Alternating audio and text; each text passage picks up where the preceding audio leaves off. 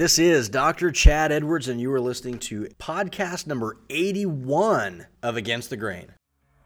What guy doesn't want to maximize their testosterone? Through using all natural and organic ingredients, men now have an option for a locally made paraben and sulfate-free shampoo, conditioner, and face wash. Not only does Dude's manly products smell great, which drives ladies crazy by the way, in a good way they put a unique spin on their shampoo with it actually having a dark gray color because of the coconut shell charcoal that is used to remove the toxins. Dude can be purchased at the Tulsa Men's Shop and also online at www.dudemanlystuff.com. That's D-O-O-D, manlystuff.com. This is Dr. Chad Edwards, and we're back for another edition of Against the Grain podcast. I'm honored to be joined by my good friend, Dr. Heath Travis. Welcome. Thank you so much for having us. So we've been recording a couple of podcasts. You're just a captive person, and you couldn't get away. And I was like, "Hey, Dr. Travis, you got to come join me for this one." I'm glad to be here. So I'm ready. Thanks for joining us. You know, it's we've had some great topics, and we're going to shift gears just a little bit and talk about one that is a big passion of mine that is definitely against the grain. And this is my second in a series. I don't know how many we'll actually do on Lyme disease, but this is number 2 in this series. We did one on the lab diagnosis of Lyme disease. So if you want to know, you think you have Lyme disease, or you think you've been exposed, or you went to your doctor and they told you didn't have Lyme disease, then go listen to that one to find out why you may actually have it, and the testing that was done for you is not reflective of what's actually going on in your body. So we're going to dig a little bit deeper into that today.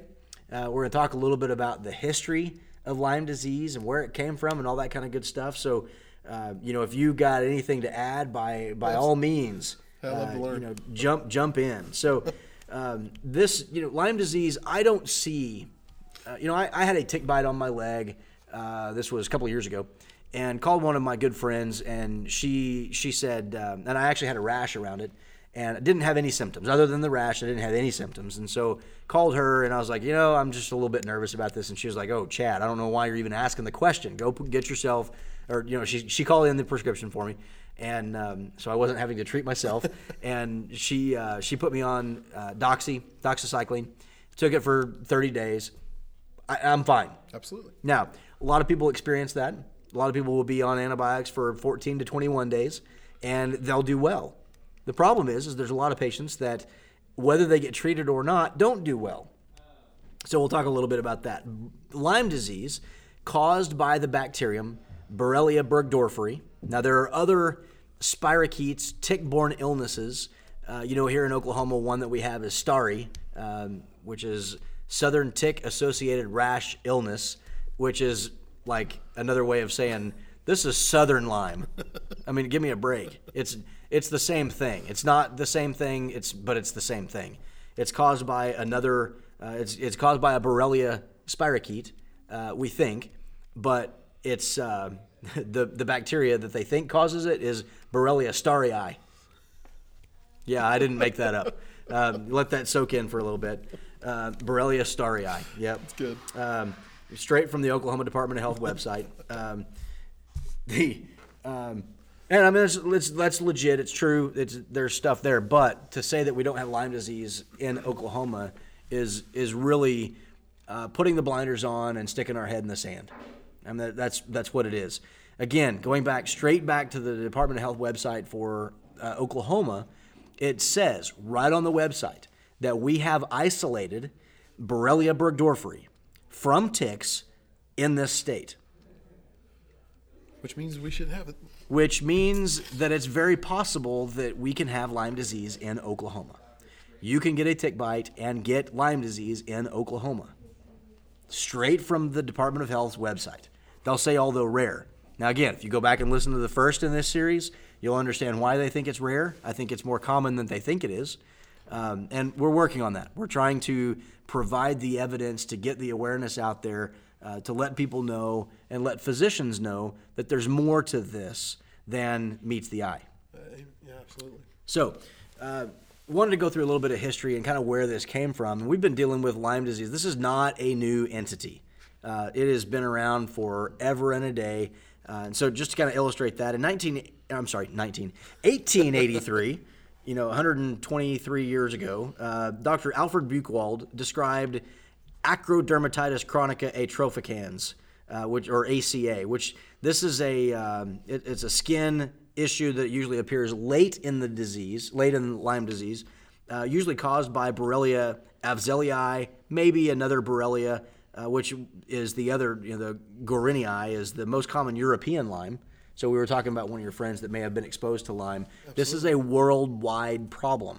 It is not confined to Lyme, Connecticut. It's not confined to the Great Lakes and Northeast only. This is a worldwide problem. We see it in China. We see it in Europe. It is a worldwide problem. In fact, they estimate that 6% of the Chinese population has Lyme disease. 6%. Wow. You know how many Chinese people are out there? That is a huge population with Lyme disease. So, big problem.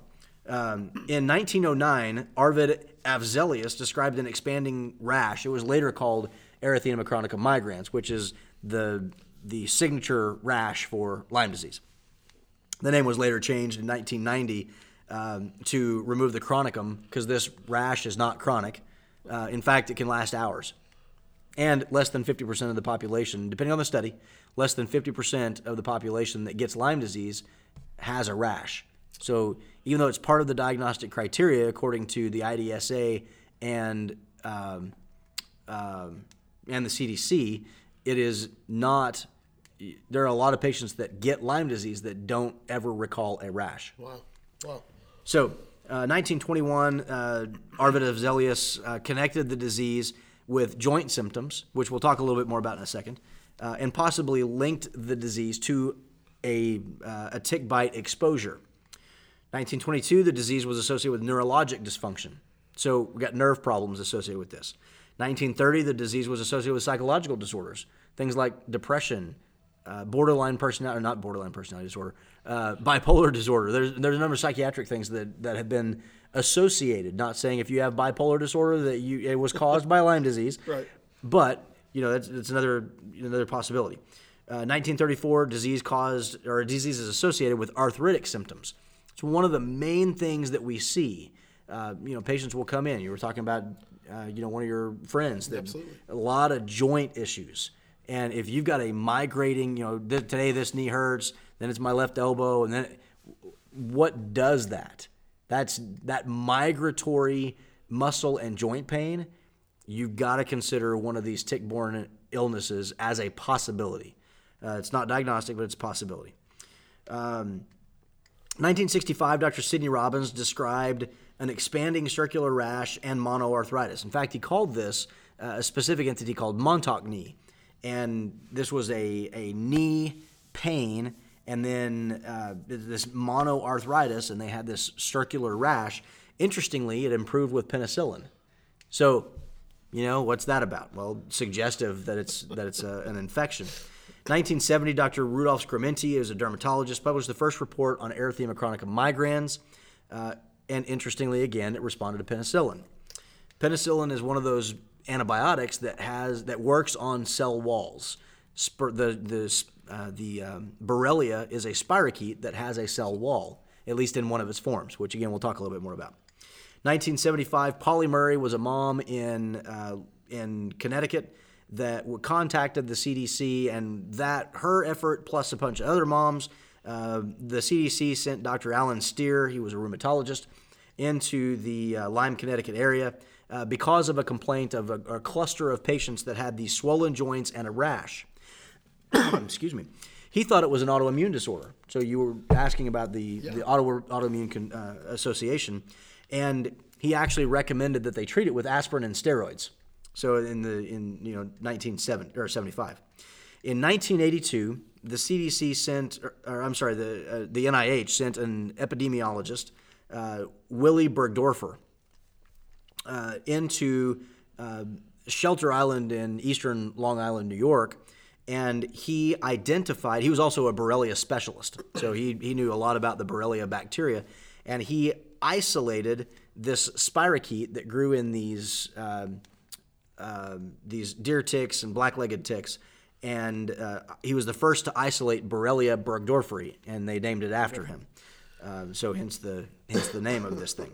So there's the other thing. So there's quite a history of Lyme disease. It's obviously we didn't know what we were dealing with back then, but we started seeing these arthritis issues, some skin issues, some things like that, and it's been an issue for a long time. And it goes back further than that even. But those are the points that I wanted to kind of bring up. But it's important to understand that there are a lot of different species of Borrelia. I mentioned 2 previously, but one of the other things is, I mentioned 3. Borrelia starii. That is one of the species of Borrelia. It's a tick-borne illness. You've got myomotoi. Which is a relapsing fever associated with ticks. I mean, you've got all these different Borrelia bacteria that cause all kinds of problems. And interestingly, I've heard that ticks are the dirty needle of nature. So, you think about these ticks will bite on anything that has blood. Go look at your dog and pull the number. My dog can find a tick in a pond. I mean, we pulled so many ticks off her. And just because it's wintertime, by the way, does not mean that there aren't ticks out there. They have identified ticks north of the Arctic Circle. And interestingly, 20% of those, greater than 20% of those, are positive for Borrelia burgdorferi. Wow. North of the Arctic Circle. So you can get Lyme disease north of the Arctic Circle. It's shocking. That's amazing. That truly is. Again, like so many other topics we talk about on this, I can't make this up. The Borrelia bacteria is an incredibly complex bacteria. It is the most complex genetic structure of any bacteria. Think about it as a super bacteria. It is able to do a lot of things because of the complexity of its genetic code. It adds plasmids, which that's beyond the scope of what we can talk about in this podcast, but it adds all kinds of things that give it the ability to survive in a variety of hosts. Borrelia can survive in rodents and in birds and in reptiles and in mammals and in humans. And you take a bacteria that's able to survive in each one of those hosts and transmit to a tick and then to something else. That's a very wide margin. I would argue most humans can't survive that level of complexity. So these are amazing bacteria. And it has many different survival and adaptive mechanisms that enable it to do that. And that comes from that complex genetic code that it has. It has the capacity to change. Interestingly, there's 2 studies that illustrate this. One was in 1971. This guy named Fausenfeld noted that the Borrelia adapt to their local environment and vectors. So if they're in a bird, they adapt and they change versus when they're in a rodent. So this bacteria will change. The argument that he made is that it has the ability to develop many new varieties. A quote from him: "This variability could lead to new, as yet unseen forms of disease." When I think it was it William Mosler? I can't remember exactly who it was, but he said, if you know, oh good grief, if you know syphilis, you know medicine. Syphilis, interestingly, is a spirochete similar to Borrelia, but it is, and syphilis was called the great imitator, Right. and the Lyme disease bacteria is more than 5 times more complex in its genetic code than syphilis, the great imitator. So you talk about the great imitator on crack. That's what we have here. That's what we have here. Wow. In 1989, this is a very interesting point, and if you don't get any other point from this, then from this podcast, then this. I think this is very important. In 1989, this guy named Pagner, he infected mice with Borrelia burgdorferi. And remember, there's different strains and there's different species, but we're talking about a specific species. And he injected a mouse. He infected the mouse with Borrelia burgdorferi. But as he studied this, the brain isolate, what they isolated from the brain, was different than the strain they isolated from the blood. Oh my. And the point was that the environment in which the bacteria lived altered the gene expression of the bacteria. And we've noted that similar changes occur when Borrelia pass from the tick to the human. So that means that the bacteria in one place looks different than the bacteria in another place. Same species, different strains. To illustrate the importance of strains, you've heard of E. coli. Absolutely. So we know that E. coli live in, everybody has it in their gut, which is normal. But if you get E. coli 0157H7, it causes hemolytic uremic syndrome, and you can die from that. So you have one that's normal and natural and arguably healthy, and then you have one that's fatal. Absolutely. Same bacteria, different strain. So if you wonder about the importance of strains, consider E. coli 0157H7. So the different strains of Borrelia make a dramatic and profound difference. So when it comes to, and I think I talked about this a little bit in the first podcast on this, where we talk about the different strains of Borrelia. The B31 strain is what was identified from eastern Long Island, New York. That is not a human strain. It was identified from a tick. That doesn't mean you don't get Lyme disease from it, but they identified it from a tick. We know that this bacteria can alter its expression based on its host. So it can be different in a tick than it is in a human. Doesn't make it a different bacteria, it's a different strain. Because these things change in culture, they lose plasmids, they lose pathogenicity, they change. It is very different from that which is infecting patients. It can be very different from that which is infecting patients. So the B31, and I talked about this in the first podcast, B31 is what the testing is based on. So if you go get Lyme antibody testing, if you get an immunoblot, Western blot test, it's based on the B31 strain. I had a patient today that had a negative Western blot based on their standard testing. When we did an IGeneX test, it was positive, looking at the same parameters, but the one from the regular lab, B31 strain only. The other lab added additional strains. Wow. And was profoundly abnormal and positive for Lyme disease by even CDC criteria. So, wow, the strain matters. But this is where it really starts getting interesting to me. So, Borrelia burgdorferi is immune suppressive. So, when we talk about the autoimmune nature, when we talk about the variety of ways this can present, Borrelia is immune suppressive. We fight these infections with our immune system. Think about these as the ninja bacteria. I mean, that's probably a really good way to say that, because they suppress and evade the immune system in a remarkably profound way. So this bacteria affects specific parts of our immune system, specifically the B cells and the T cells and the natural killer cells, and it suppresses and kills the T and B cells in culture. So when we culture them out and see it in a petri dish, it suppresses and kills these specific parts of our immune system. Plus, it prevents maturation of the natural killer cells. Part of the immune function is the maturation of these natural killer cells so they can identify a specific target, and it does that by by suppressing CD56 and CD57. So in the immune cascade, where we're trying to develop a specific target against these things, these guys have become the super ninjas in evading this thing. They cause a defect, and this part, I keep saying this over and over again, but this is just fascinating to me. They cause a defect in the B cell signaling, so part of that immune system, so that the innate immune system stays active. And when it stays active, it causes a whole host of things. Sorry, I hit my as I'm waving my arms as I'm ranting and raving about this stuff.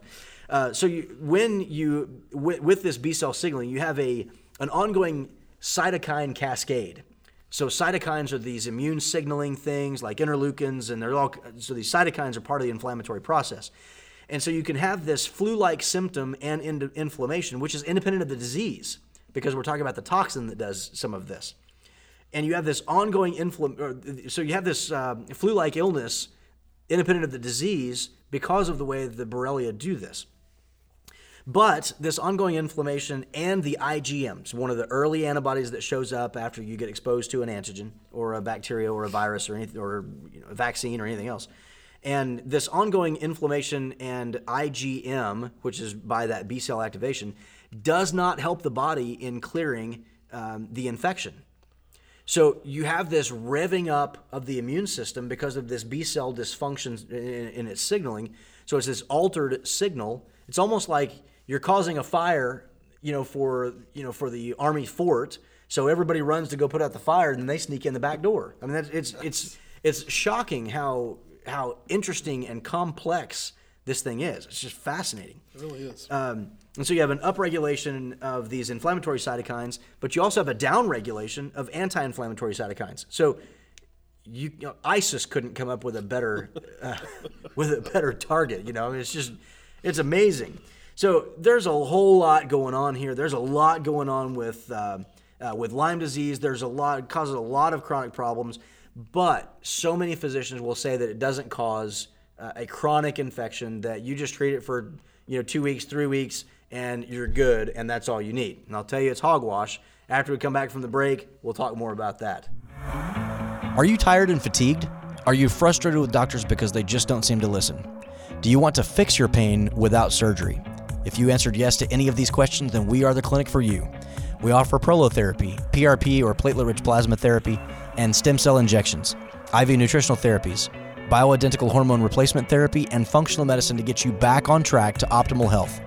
Call our clinic at 918-935-3636 or visit our website at www.revolutionhealth.org to schedule your appointment today. All right, guys, we're back. We're still here with Dr. Heath Travis. We are sitting here talking about Lyme disease and having a good time, talking about all the shocking and amazing things. I mean, crazy stuff. As I read about this stuff, it's just like, you got to be kidding me. It's amazing. It truly is. Kind of like I was telling you, I had a friend that was diagnosed after being in Europe with Right. Lyme's. He was diagnosed a year later, and it took a lot of testing Right. to make it happen. Right. But then we watched his joints over the course of 10 years just go through absolute misery and pain. Right. Trying to fight this thing off. Right. And it's really just now getting to the point where it's manageable. Right. It's rough. It is. And how many patients, because of the way the testing is done, the way we understand the testing or don't understand the testing, how many patients are walking around with Lyme disease or some other tick-borne illness like Stari, where they're having chronic and long-term implications that no one is even addressing? I can tell you that I'll have patients that come in and they're like, well, why? I asked my doctor to test for this and they wouldn't do it. I can tell you, as a board-certified family physician, I was not well-trained. And I can't say that everybody's that way. I don't mean to throw darts at anyone else. I can only speak from my experience. I was not well-trained in looking for these things. I did not understand. I mean, I could have told you, okay, yep, Lyme disease, Borrelia burgdorferi, and that was my board question, and that was it. Yep. That's all I knew. I didn't understand the B31 strain. I didn't understand the 297 strain. I didn't understand the complex genomic structure of these things and how they change epitopes and all these things. So I didn't understand that. And, we as physicians are supposed to help our patients. We don't know everything. A lot of patients think we do. Some physicians certainly act like they do. And we don't. Absolutely. We don't know everything, and we have to, God has a really nice way of keeping me humble on a daily basis. But we just have to stay vigilant and those kinds of things. And so some patients will say, why didn't my doctor do this? Well, because they didn't understand it. Should they? And I would argue yes. And one of my favorite quotes from the Bible is, my people are destroyed for their lack of knowledge. I love that quote.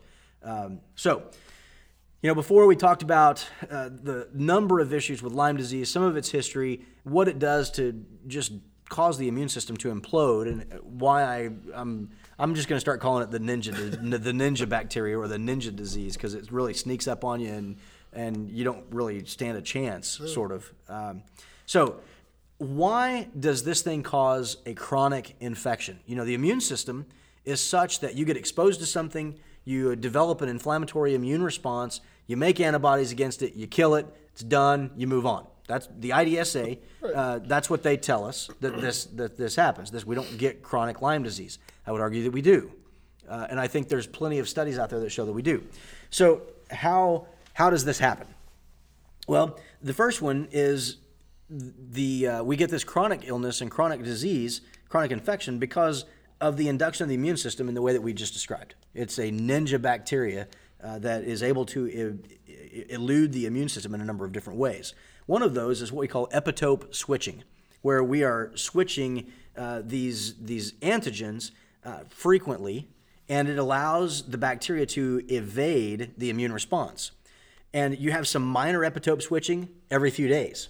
You have some major epitope switching every few weeks. So it's very interesting how this thing can evade the immune system. The bacteria are very, very slow growing. We talked about this in the first podcast on Lyme disease. They're very slow growing, which means they culture. It's very difficult to get a culture. They grow very slowly. I think the culture time is like 10 and a half weeks, 10 and a half months, something like that. I'll have to go back and listen to my first podcast. But it's a very slow growing bacteria. The double time is measured in up to weeks.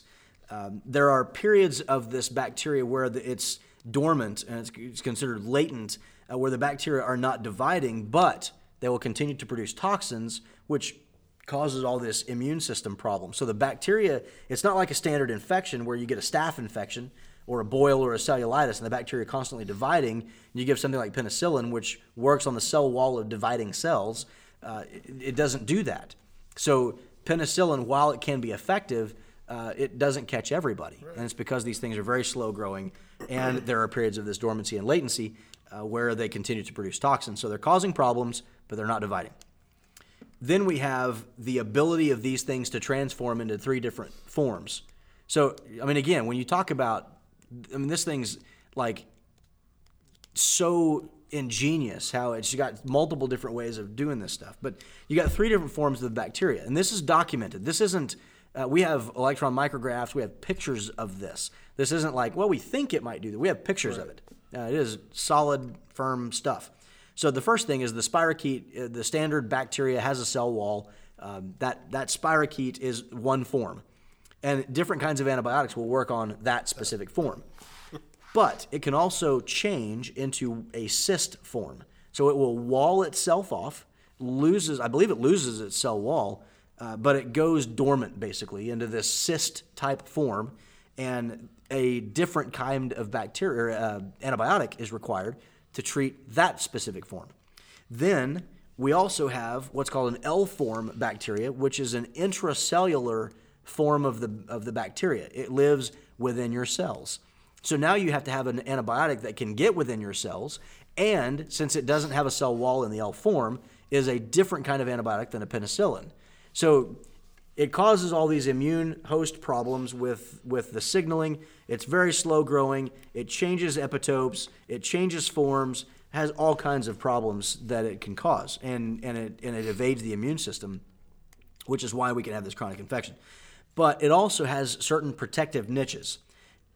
And these niches are things like ligamentous structures, connective tissues, the eye, the central nervous system, intracellular. Each one of these, when you think about, we talk about ligaments and tendons being relatively avascular. They don't have a good blood supply, which is why if they're damaged, they often don't heal well, which is, that I get on the prolotherapy bandwagon with that one.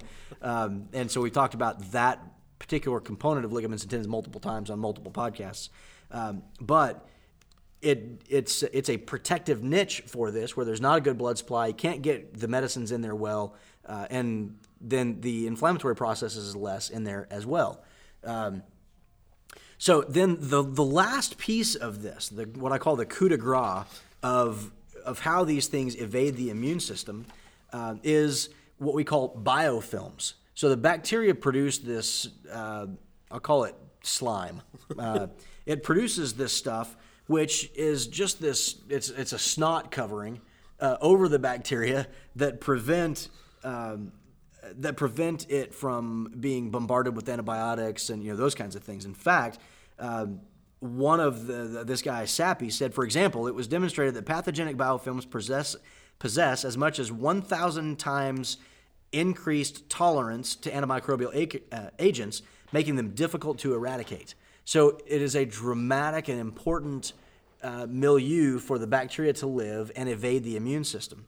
And these things are, we think that's one of the reasons that this has been so difficult to treat, because even though we give different bacteria, and we've been doing this for a long time, even though we give these different antibiotics for different stages, all these things, we still haven't been able to completely eradicate it in some people. And we think that the biofilms are the reason for that.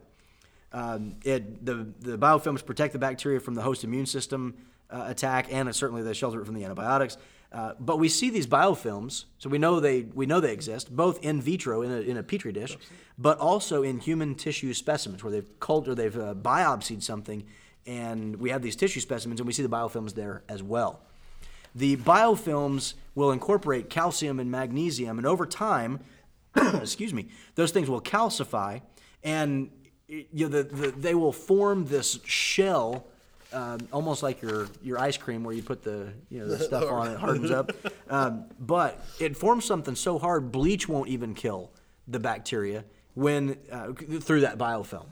So we've got a very tricky ninja bacteria that can evade the immune system, that can trigger the immune system through a series of mechanisms, that's been around for a long time and is essentially all over the world, causing a lot of people problems, and we don't do a real good job at detecting it because of all of the issues that we talked about in the first podcast. So let me ask you real quick. So yeah, for a patient, if they're out there and they go in, what do they ask their doctor to look for? I mean, what do they go in and say, hey, this is what I want you to do? Well, if you said, I want Lyme disease testing, they're going to follow the IDSA guidelines or the CDC criteria, which says it's a 2-step test. And we talked about this more in depth in the first podcast, but basically they're going to do an antibody test. And if the antibodies are positive, they will do a Western blot or an immunoblot looking for the bacteria. Now, again, I'll steer you to the first podcast on why so many do not meet criteria based on immunoblot. The short story is they're only looking for the B31 strain. And the second thing is they eliminate multiple bands, but specifically 2 bands that are known to be very specific for Borrelia, for the Lyme disease, because those are the 2 targets for the Lymerix Lyme vaccine that was pulled from the market nearly 20 years ago, because of a lack of consumer use. So they didn't, and it was only out for a very short period of time.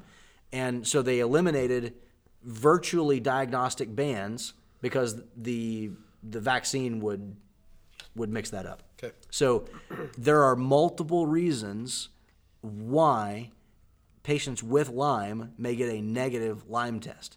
So the short story is, I hate to say it this way. If you think you have Lyme disease, you need to go to a practitioner that is versed in Lyme disease.